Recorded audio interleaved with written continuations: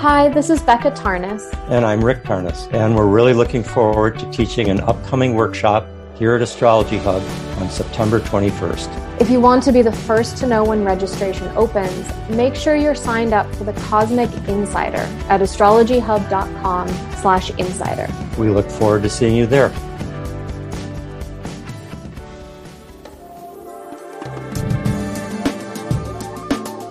Welcome to the Cosmic Connection. This is your place to explore the beauty and order of the cosmos. And your connection to it all. My name is Amanda Poole-Walsh, and I'm the founder of Astrology Hub. And I'm Rick Levine, your cosmic navigator. Now let's dive in. Let's do it.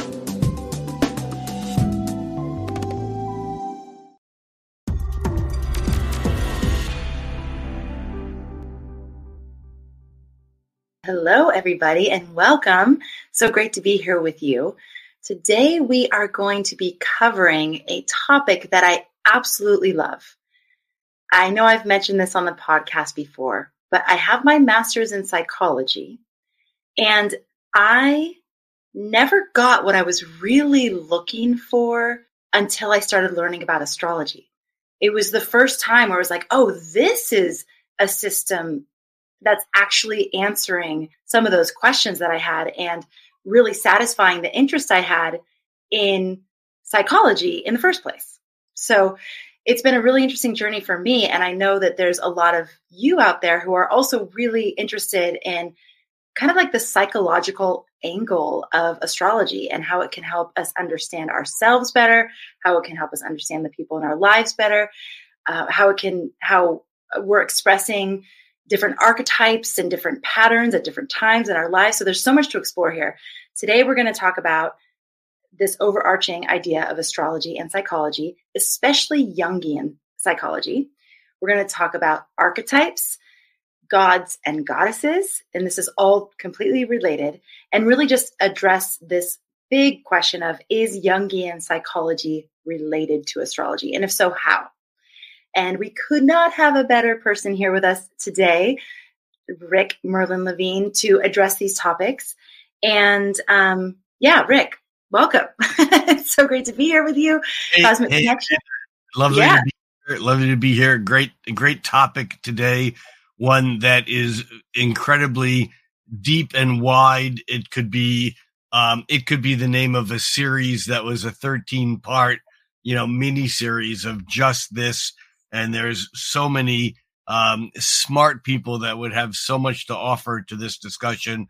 Like you, I have a degree. I have a bachelor's in psychology, and like you, it wasn't really resonating in the way that it should until I discovered astrology. What kind of psychology did you study? Was it more cognitive or? I did. Well, undergrad was just basically the, psych major at UC Santa Barbara. And I remember having to take like calculus and chemistry and all these other things that I was really not interested in. And then my graduate degree is in organizational psychology. So it was a lot around leadership and motivation and, why people do what they do within organizations. So I think I chose that because I felt like it would be a practical thing I could apply. But again, it never really satisfied my like real curiosity about us as humans, Mm-hmm. So, yeah. Although this wasn't on my list to talk about, just running down the chat, Daryl has put in The Psychology of Experience by R.D. Laing, one of the most important books that I read as an undergraduate. There's so much good material, but that book in particular, is like a brain twister when it comes to defining psychology, because so many of us have very different views of even what psychology is. So where do we jump in? Maybe with what is psychology? I would love to hear your thoughts on that. I think it's a great starting point.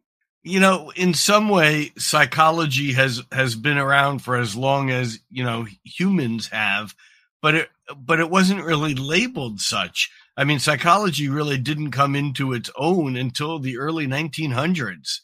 And before that, there was human experience and but it was really trying to figure out what makes the brain tick. And of course, there were two very distinctive branches, an absolute bifurcation in the study of the mind and the working of the mind that is largely falls into, a classification of behavioral, which also has a cognitive branch to it, and depth psychology. And when we talk about psychology, really, and astrology, we are really mostly talking about the depth version of it. But, it's intriguing because we do describe people's behavior using astrology. The leader, or the leader isn't quite the right word, the breakthrough person with depth psychology. And although people always want to talk about Jung and Jungian psychology, and we will certainly get there, the fact of the matter is that without Jung's precedent, Freud, we wouldn't have Jungian psychology the way we do. Jung was never really, he was a student of Freud's, but he was never really bought into the psychoanalytic picture completely. And although Freud is very politically incorrect on so many issues, he was a result of his time, and as such, he was the person who broke through the barrier from surface behavioral, what happens in someone's life and their actual behavior that they have, and what we can observe and what someone knows about their own behavior, to realizing that there was an entire dimension that was unseen, an entire universe of things that drove people's behavior that was invisible even to the people themselves. And what's fascinating about this, and I'll make this a very short detour, but astrologically it's so significant because the disease of the late 1800s in Germany in particular, Germany and Austria, that doctors were working with, is something that they called conversion hysteria. Now, let's just make the point that the word hysteria has the same root word as as in hysterectomy, for uterus. And so conversion hysteria was a disease that was largely being suffered by middle-aged women who were, how to say this gently, going crazy. And not mentally, but physical things were occurring that couldn't be explained, that they were spontaneously happening, body symptoms and even things like functional deafness was occurring. Think of the woman who just didn't want to listen to her husband talk bullshit anymore. But things were happening somatically. And doctors were at a loss to try to figure out how to cure this illness, this disease of conversion hysteria. And Freud made a trip to Paris to visit a demonstration done by a French doctor named Charcot. And in this demonstration, Charcot, this is the time of animal magnetism and Franz Anton Mesmer, mesmerism, animal magnetism. And this medical doctor, Charcot, hypnotized the patient in front of a group of doctors. It was as a demonstration, and then brought the person back in their life. And the person remembered things that they never knew about. And when the person was brought out of hypnosis, the person didn't remember being hypnotized or saying any of those things. And Freud went, oh my God, this is it. This is the solution to figuring out why people are behaving the way they are. Something's happened in their life that they forgot about that is creating this situation. And he was totally excited. He went back to Vienna, and he couldn't hypnotize anybody. He was a lousy hypnotist. If Freud was a good hypnotist, we would not have talk therapy. So Freud began to look at other ways to figure out what people didn't remember, what was coming from what he called the unconscious. Before that, that was not even a word that was in use. So many words of modern psychology, projection and and unconscious and ego, and all these words were words that were brought into the trade by Freud. But what he realized, and during this period of time, from an astrological point of view, this was the once every 400 year conjunction of Neptune and Pluto. Neptune and Pluto align every 400 years, and they did through the 1890s, early 1890s, which is when Freud wrote his breakthrough book, The Interpretation of Dreams, the first time anyone posited the idea that dreams were actually communications from the unconscious to the conscious mind and had material in it that could help people break through their process that was creating these somatic reactions. And from that, Freud began to explore other methods. And one of the most effective methods that he came up with is what we now call talk psychology. All modern therapies, or I should say most, are based upon the patient coming to a therapist and talking. And it's really crazy because we've talked in other sessions about Pluto and Pluto's relationship to the underworld and the unconscious. And perhaps the leading, torchbearer of Jungian psychology after Jung passed, in the early 60s, was a man named James Hillman, who just passed away a few years ago. James Hillman, incidentally, was a teacher and was a teacher of Thomas More, who I know you've interviewed. One of Thomas More's first books was a collected works of James Hillman. James Hillman also was a very strong influence on Richard Tarnas, who was the author of Cosmos and Psyche. And this is all where Jungian psychology has gone to. It was Hillman that took Jungian psychology and kind of created what's now called transpersonal psychology. So there's a real continuity there. But the thing of interest is that in all of these Freudian, post-Freudian psychoanalysis, individual psychology, all these different branches of psychology that are depth psychology or talk psychology, all use talk. And in astrology, we know what planet's related to talk, do we not? It's Mercury.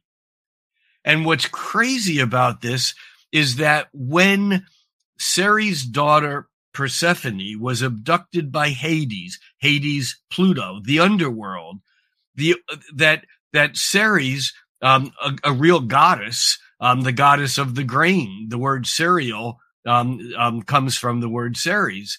And Ceres went to Jupiter, the king of the gods, and said, Jupiter, you have to go rescue my daughter. Pluto abducted her.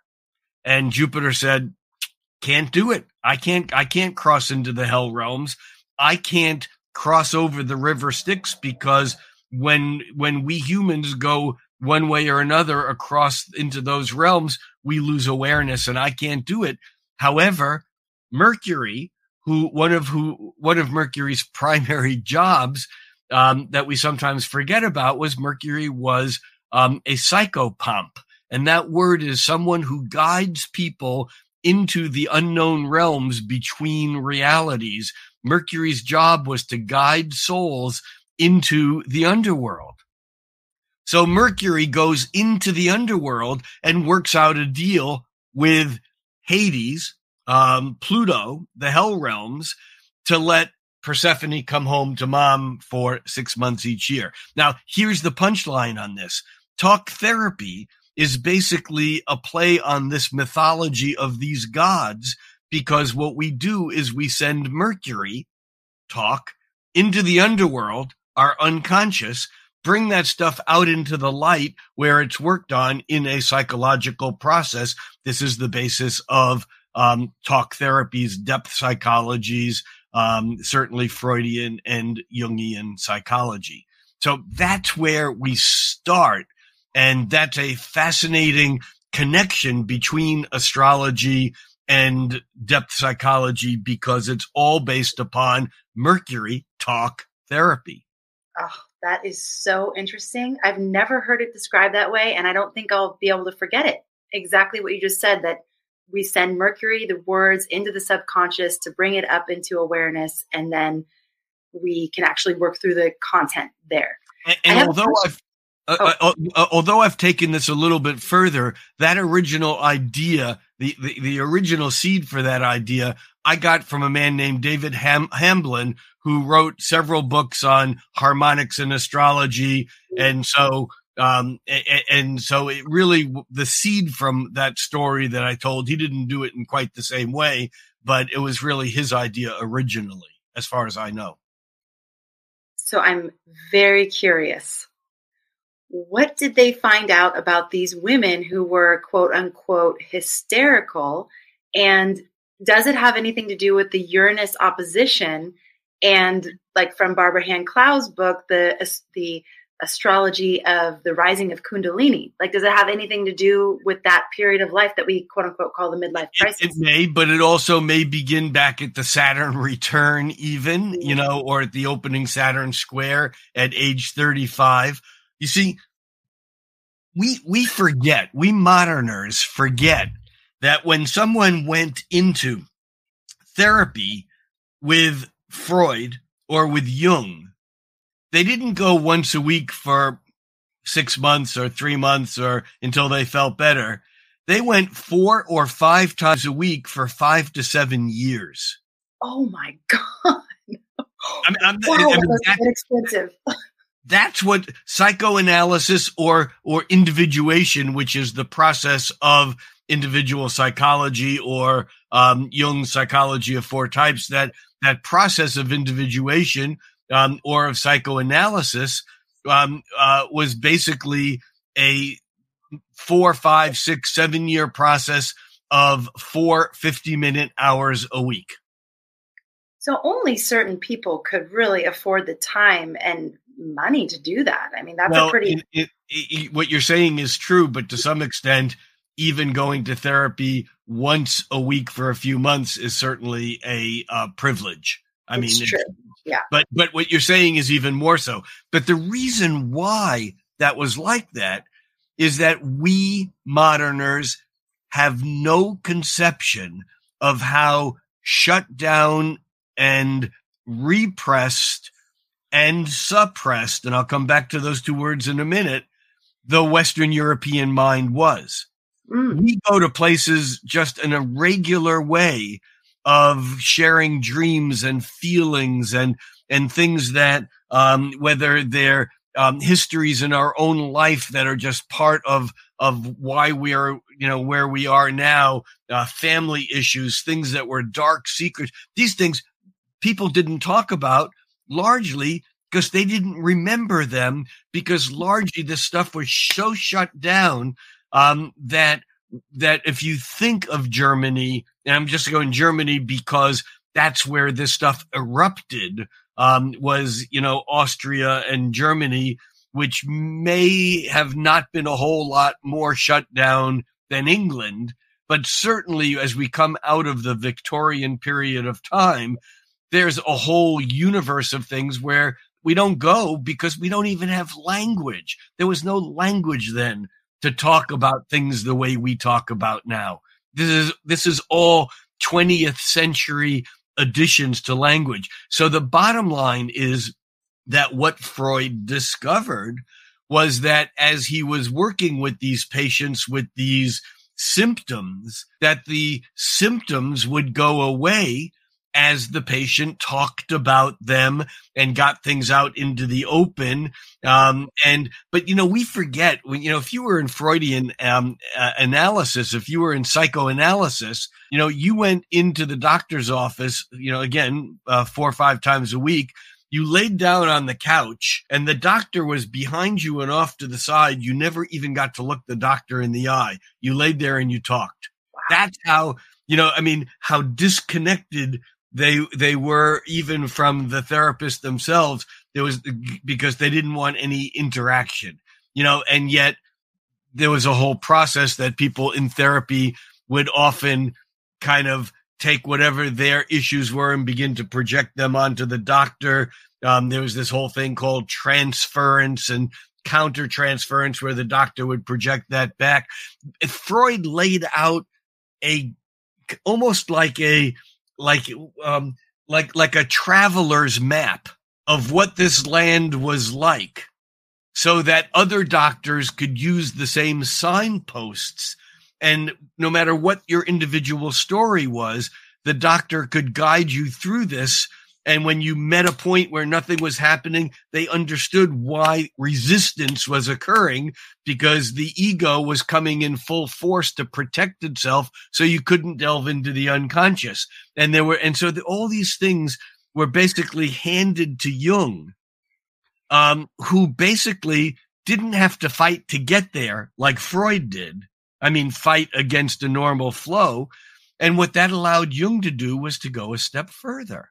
And Jung went past this initial place where we go to, and I'm going to open up a can of worms, and I'm not going to talk about it, but it's something that we have talked about in a previous issue about reincarnation, where we've talked about here in the Cosmic Connection. And that has to do with the Tibetan Book of the Dead and those states of existence between death and rebirth. And in a way, there are three of these states that we move through when we go past our ego. And the first is what the Tibetans called clear light. Everything is one. We are one with everything. There's no I to say, I feel this. The second stage is what the Tibetans called the state of duality, where there was subject and object, I and everything else, but there's no body. We're in a state of pure thoughts. This is the dream world. This is the world of consciousness without body. When we die and consciousness in effect is free floating, this is that state of whatever you think is automatically manifest. And then as we long for physicality or long to feel something again with our senses, that puts us into the third state, which is the state of rebirth, in which we're dealing with issues like sexuality, constriction, because we have to get small to fit back into the real world. And so we deal with issues of sexuality, of possession, of all the things that Freud discovered as he came into this the other way. So Freud came into it and landed into a very sexualized world of this third bardo of rebirth.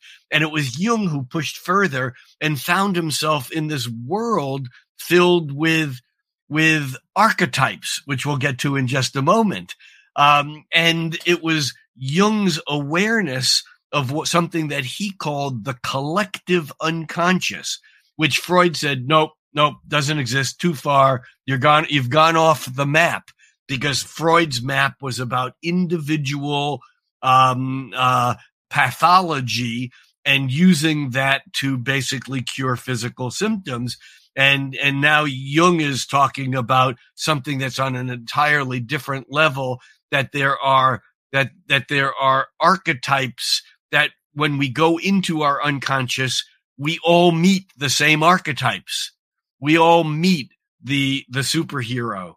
We all meet the trickster, Mercury. We all meet the giving, nurturing mother, the moon. And although Jung at first didn't necessarily relate all this to astrology, the connection between Jungian psychology and astrology is very, very significant. Whereas with Freud, there was no connection at all, because Freud was much more a Taurian. He was a Taurus pragmatist, and everything was about his work as a doctor trying to cure patients. So where do we want to go here? Here we go. So my question is Jung, was he an actual astrologer, or are we just now able to correlate a lot of his teachings to astrology? Absolutely the former, not the latter. Jung did not call himself an astrologer, and yet he wrote about astrology. In his formally published works, which I came across as a senior psychology major, senior in college. And I met someone who owned the entire, I don't know how many volumes there were, maybe 25 or 30 volumes of the full works of Jung. And they were called, it was called the Bollingen series because the Bollingen Foundation, I guess, I'm not even sure, actually published it. But for any Jungian, they would know what the Bollingen series is. It's the complete works of Jung. And a lot of it was very therapeutic. I mean, not to read, but oriented towards therapy. But some of it was so out there esoteric. One of the volumes is called Symbols of Transfiguration. You know, we're talking about alchemy, which Jung also embraced fully because Jung was, as far as I know, one of the first moderners to understand that alchemy was not about changing lead into gold. It was about changing the planet that lead rules, Saturn, reality, into the planet that gold rules, the sun, pure consciousness. That alchemy itself was about the creation of pure consciousness from base, gross, material reality.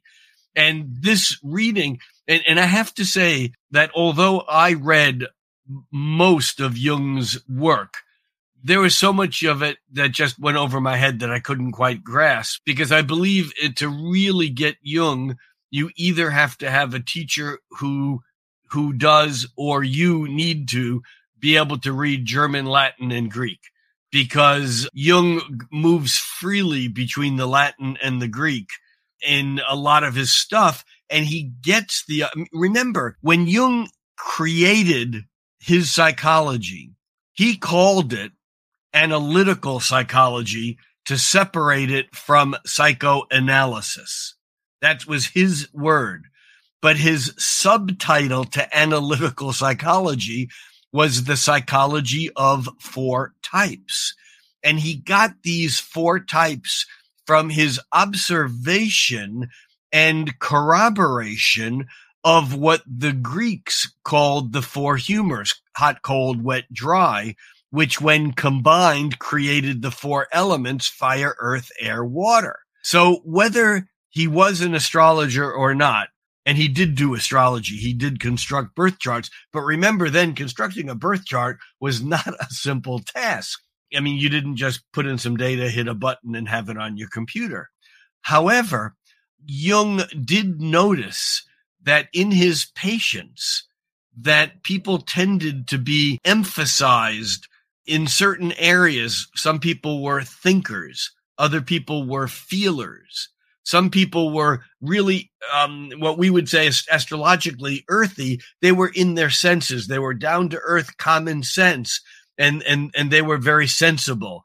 Other people were more active in action and almost intuitive in what they did. They didn't think about it. They didn't feel. They just did it like fire burns, and they were fiery. So the fire, earth, air, and water actually were the 4 types of Jung's psychology of 4 types. So even just to begin to say, is Jungian psychology related to astrology or not? For anyone to say it's not, they've never read any Jung. They don't understand it, because that is the common basic thesis. And again, yes, Stephanie wrote the 4 humors. The 4 humors, which are also related to healing. And this goes back to Hippocrates. And remember, every modern Western doctor takes the Hippocratic Oath. And yet the second paragraph of the way Hippocrates wrote it was that no one should be allowed to practice medicine without knowledge of the stars. That gets slipped away, where people say, oh, well, that was the superstition at the time. And, and that's, the way, that's the way it is. Rick, the original Hippocratic Oath actually says that? Hippocrates wrote that to be a doctor, one needed to have knowledge of the stars. Someone could probably Google it and find it. Yeah. Amazing. I that's never said. That's never mentioned. Of course not. Okay. Of course.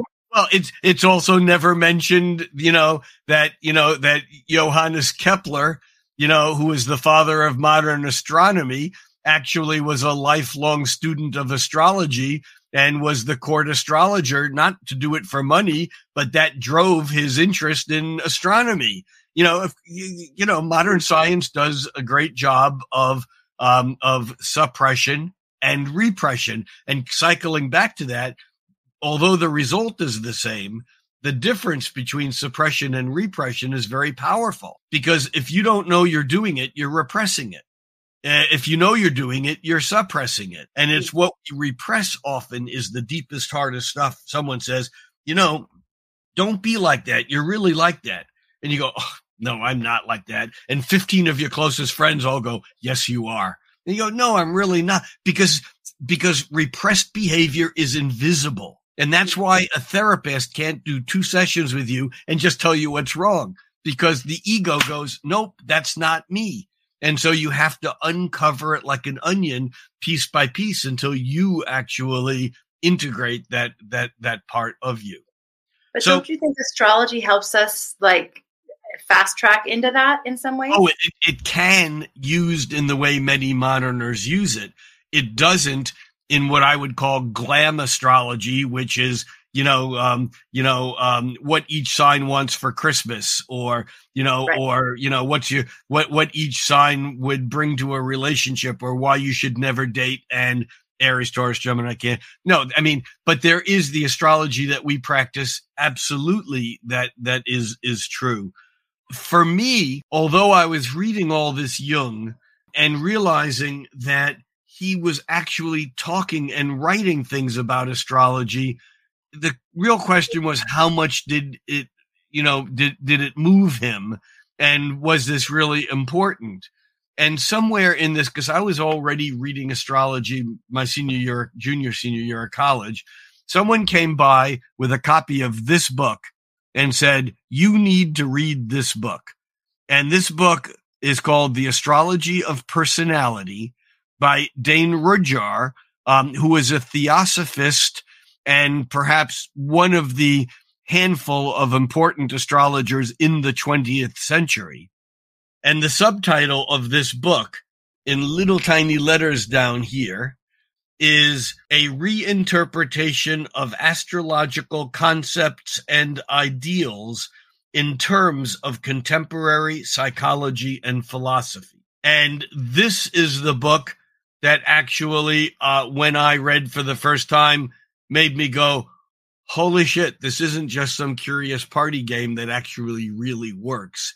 There's something here that is way, way deeper. And in fact, the first section of this book, it's Astrology Faces Modern Thought, A Brief History of Astrology. And in chapter 3, Astrology and Analytical Psychology. Remember, analytical psychology is to Jung what psychoanalysis was to Freud. Analytical psychology is the word that Freud created to name his whole study of the therapeutic process of individuation of each person, not just being cured of an illness.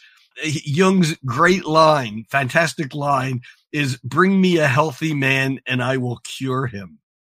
I mean, if that's not brilliant, bring me a healthy man and I will cure him. But Jung wrote, this is a quote from Jung, astrology is assured of recognition from psychology without further restrictions because astrology represents the summation of all the psychological knowledge of antiquity.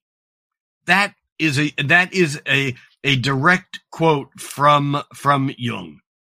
Wow.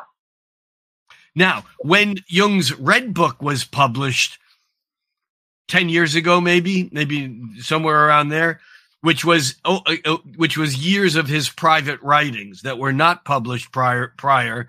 When his Red Book was published, all of a sudden his real relationship with astrology, I mean, he knew astrology. He wrote things even that were published that it is my observation that when in marriage, when a husband or wife's moon is in the same sign as his or her partner's sun, that can be the basis of a good connection.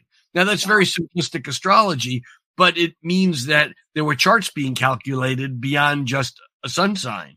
But in his red book, and I'm sure that if you wanted to pursue this on a very deep conversation, that Rick Tarnas or Becca, for that matter, would be able to take what I'm saying 2 steps further, because that has, to some extent, been the focus of their work.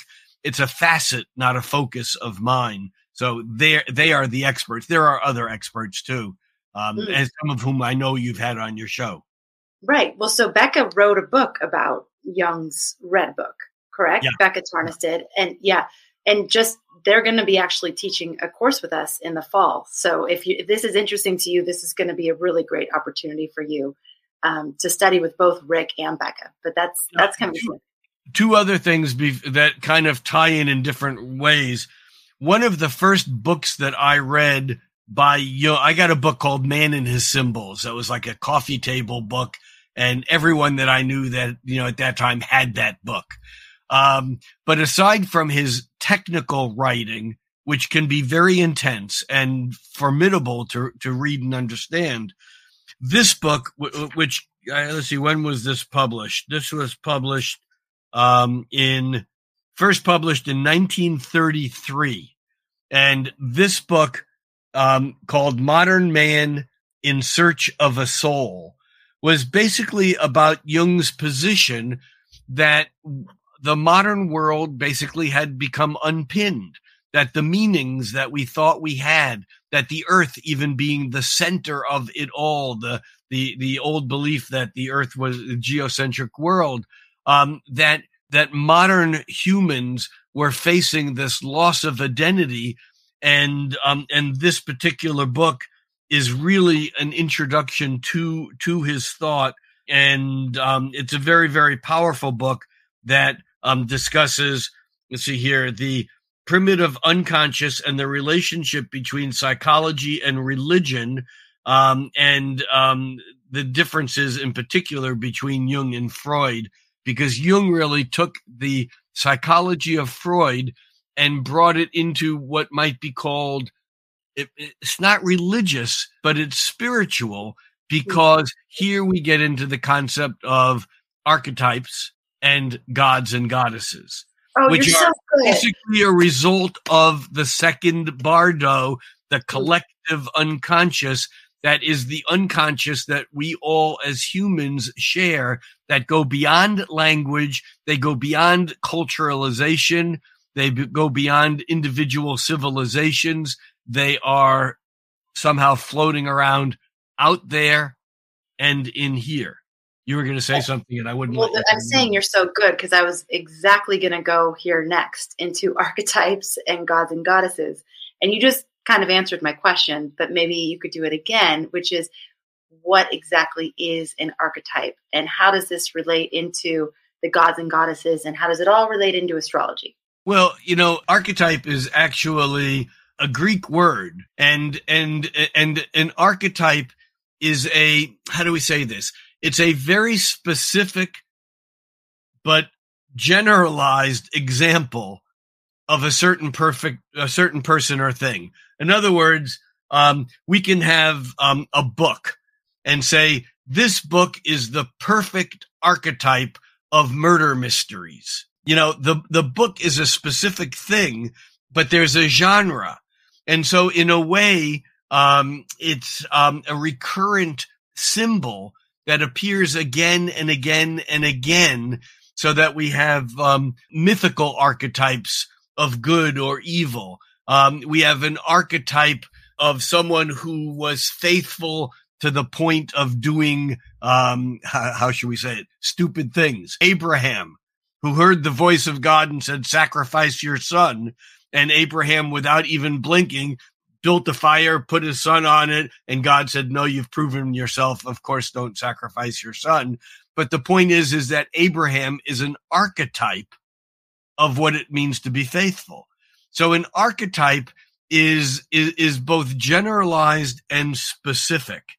And in it, we see that the archetype is an individuated version of a larger thing that in some ways are the myth or the symbol or the god or goddess. And I have a piece here that I want to share with you. It's one of my favorite things. I know some of you have seen this copy, my copy of the Portable Blake, which looks as beat up as a 300-year-old family Bible, with bookmarks and scratched out pages and margin notes and whatever. I probably have about, I don't know, maybe 15 or 20 books on various aspects of Blake, but I've had this book since I was about 18 or 19 years old. And it's just a collection of much of Blake's work.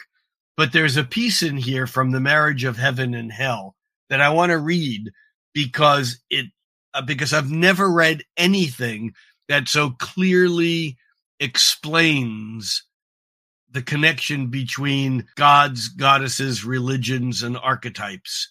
And this is from Blake's The Marriage of Heaven and Hell. The ancient poets animated all sensible objects meaning objects that they could perceive with their five senses. The ancient poets animated all sensible objects with gods or geniuses. And this is a connection to the word genie, which is the magic, gods or geniuses, calling them by the names and adorning them with the properties of woods, rivers, mountains, lakes, cities, nations, and whatever their enlarged and numerous senses could perceive. In other words, the poets were perceiving more than what you and I would see, and they were taking these things and animating them by calling them the names of what we then are to call gods or goddesses. And particularly, they studied the god or genius of each city and each country, placing it under its mental deity until a system was formed, which some took advantage of and enslaved others by attempting to realize or abstract the mental deities from their objects. Thus began the priesthood. In other words, what he's saying is that there's magic out there. Poets could see the magic and they described it, but along came people who took advantage of that, and then they abstracted those magical archetypal things and from the objects. Thus began the priesthood. It's brilliant. But it goes on. It goes on another statement. And they chose forms of worship from poetic tales. And at length, they pronounced that the gods had ordered such things. And then the punchline. Thus, men forgot that all deities reside in the human breast. That's William Blake in probably 1780, 1790. Wow.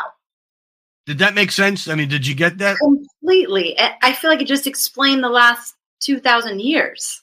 Essentially what happened. Well, that's why this book is like this. That's what Blake does. But the point here is that the Greeks began, and maybe, and not maybe, certainly prior to that, humans created these representations based upon collective archetypes that were called gods or goddesses.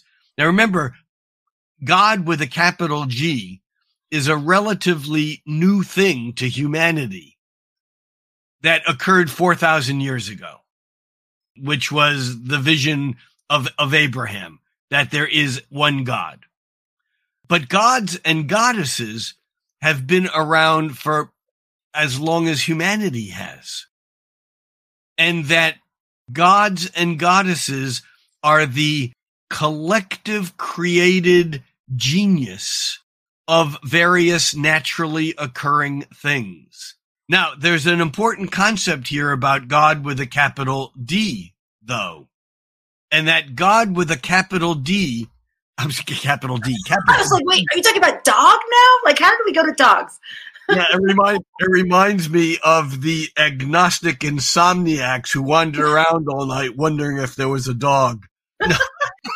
No, I mean capital G. I'm sorry. Okay, capital G. Okay, there we go. My dyslexia was coming. Okay. The God with a capital G has an analog in the 18th century when Isaac Newton made the discovery that white light was a mixture of all the colors of the rainbow. That clear light was made up of all the colors that existed.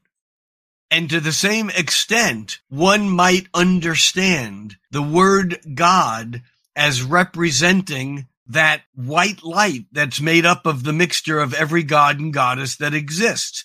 This is very basic in forms of Hinduism, in many what's the word I'm looking for? Polytheism, that there is basically still a ruling something over all of it. And in many cultures, that ruling God or deity is silence, white light. It's back to the Tibetan Book of the Dead, the Bardo. When you're at one with everything, there is no everything and there is no one. You are at one with it, and therefore all there is what is, but you can't say I am at one with it, because as soon as you say that, you are something separate from one, because otherwise you can't say I. I has a self-reflective thing of something else. And so, in a sense, I am totally okay and even embrace the concept of God or goddess, because it really is, what's the right word? A beyond, a meta, gender. It's neither male nor female, nor both, nor it's like beyond that concept. But I can embrace the idea of God with a capital G, or D if you're dyslexic. I can embrace that concept by understanding that it is the one that is in all, that is in everything, but we don't experience it directly. Just like if you go to a huge building and you want to experience the boiler or the heating plant for, let's say, a 30 or 40 or 50 story building, you can't go to the heating plant and stick your head inside because you'll be burned instantaneously. There won't be any you. So what you do is you go looking at the measurements in the various rooms and floors of the pressure and the temperature and whatever. And that's what all these gods and goddesses are. They're different diffractions and reflections of this one invisible thing that we cannot perceive directly, yet is in and within and without each and every one of us. So are gods and goddesses and archetypes connected to astrology?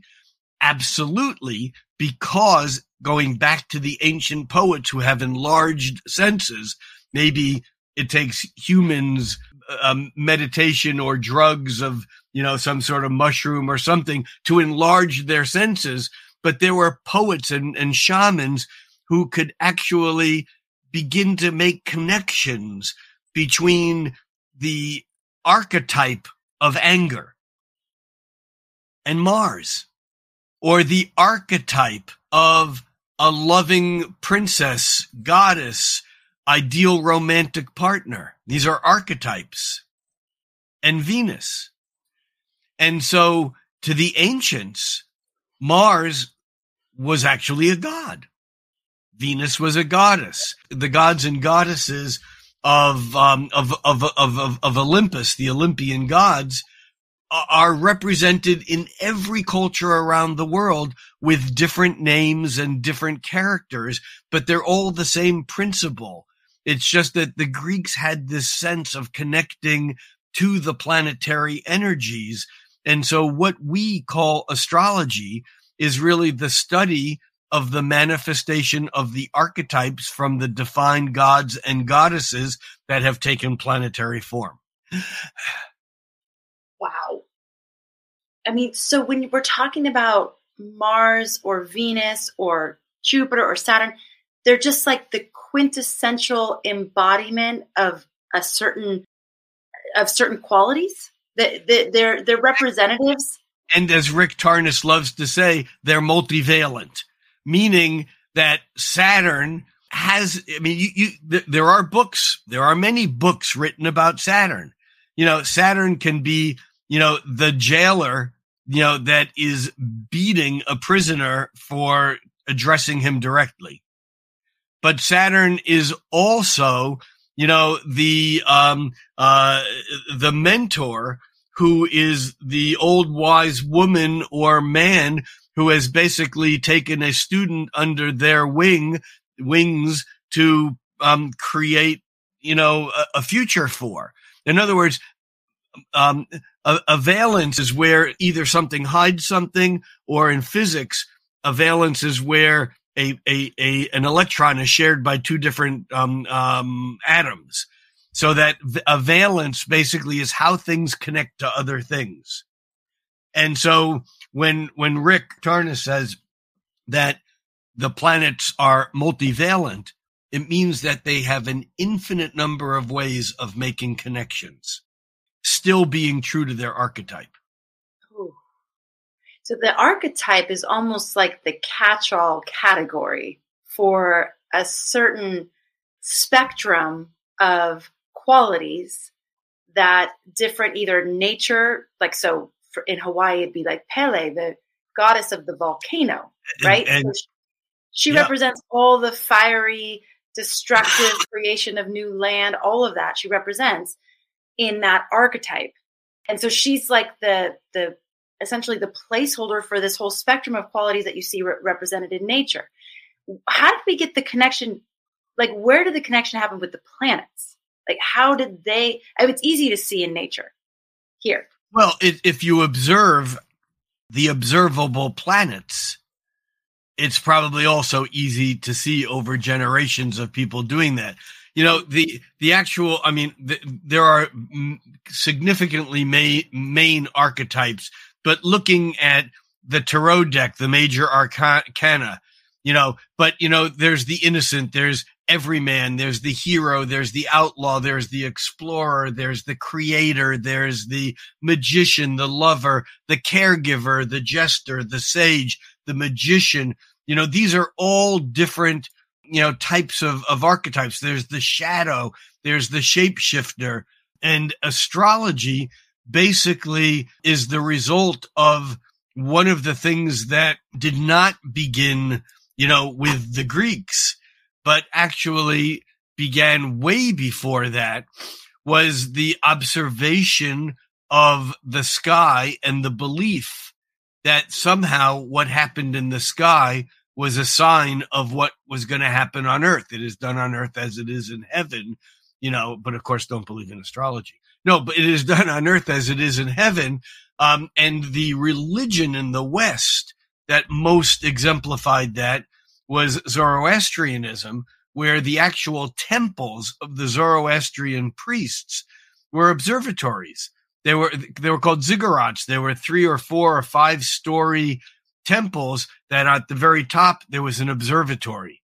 And it was because the Zoroastrian priests, called magi, they were observing the heavens to try to understand what was going on down here on earth.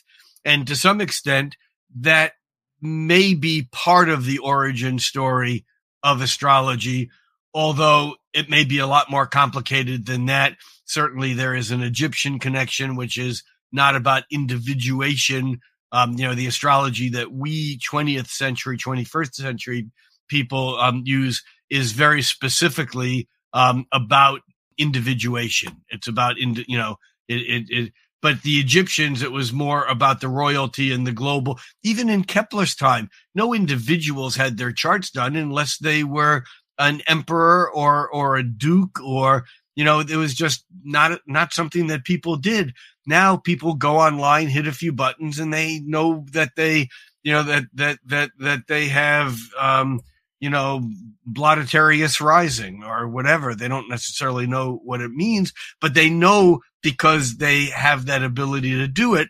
And there's that connection that goes back to the Egyptian giver of wisdom, Thoth, or Hermes, the 3 times great, Hermes Trismegistus, from the Emerald Tablet that we moderners know as above, so below. But that's just the opening line to a tablet of metaphysical teachings. The as above, so below is followed. This is kind of like, Hippocrates' oath.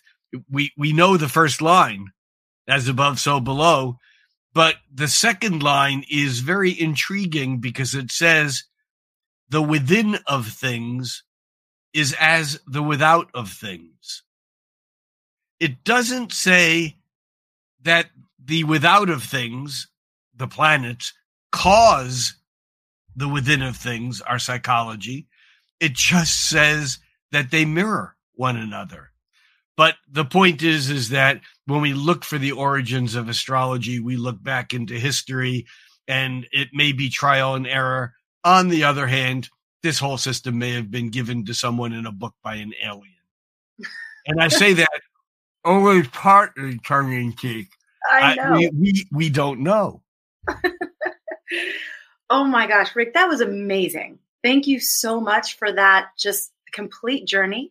We brought up several topics. Well, Joe actually came up with a lot of great topics for today, and they seemed maybe disconnected. But then Rick was like, no, actually all of these go together. And now I can absolutely see why you said that. So astrology and psychology brought us to Jungian psychology, which brings us to archetypes, which brings us to gods and goddesses. Yeah. And how all these are present within astrology through and throughout. There's some really good work by non-astrologers who are astrologers, meaning they don't practice astrology, but they're Jungian writers or Jungian psychologists. Jean Shinoda Bolen wrote a couple of books, The Gods in Every Man and The Goddesses in Every Woman, 2 separate books. And they're brilliant because they're basically about archetypes. And as I or you would read these, you would recognize many of the astrological archetypes. Robert Johnson, another Jungian analyst, who many people might recognize from his little monographs called He, She, They, We, wrote a book called The Story of the Fisher King and the Handless Maiden. And the subtitle, which I never get exactly right word for word, but it's something like a critical analysis of the wounded feeling function in Western society. Let me say that again. A critical analysis of the wounded feeling function in Western society. It's basically a book about the Fisher King, which is really a book about Chiron, but he was not a practicing astrologer. And yet when you read that book, you understand what Chiron's about. It may be the best book ever written about Chiron, but you wouldn't know it on the surface because there's no mention of Chiron or how to interpret it. It's a book about the archetype. And so is astrology and psychology connected? Well, not necessarily. I know competent astrologers who have been doing astrology for 40 years who publish a quarterly gold report and have a huge following because of their work in predicting market trends, commodities, stocks, etc. And does that have anything to do with gods and goddesses? Not to them. There's many different types of astrology.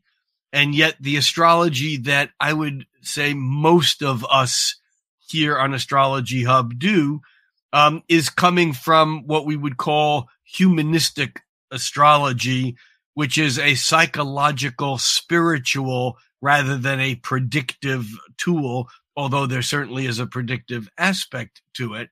And that certainly is very hand in glove with Jungian psychology.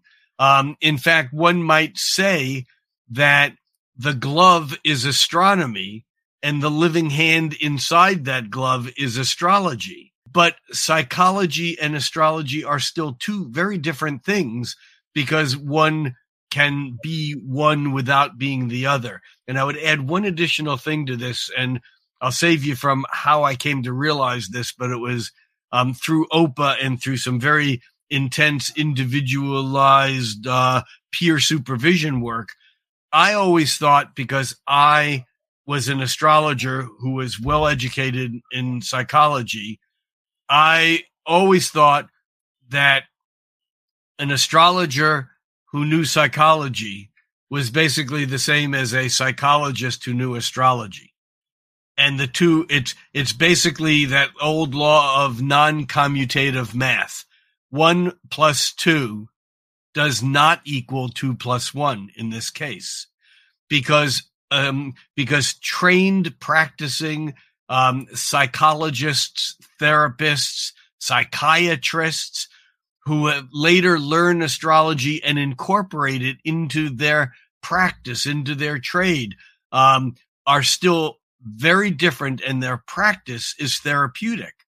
Whereas astrologers practice largely catalytic. In other words, bringing up the information, putting someone in touch. It's almost like shock therapy, versus process therapy. And I know that there's a crisscross or a crossover, but astrology and psychology together can be a very powerful tool. On the other hand, without spirituality, it operates in a little bit of an environment. I was talking with a friend earlier today, and I remembered Ram Dass once saying that going to a psychologist, even the best psychologist in the world, is basically helping you rearrange the deck furniture on the Titanic. In other words, we can put all the pieces into place in psychology, but without a spiritual grounding, without getting out of that psychological model, we're still going to go down without knowing what's going on. Yes. Food for thought. Yes.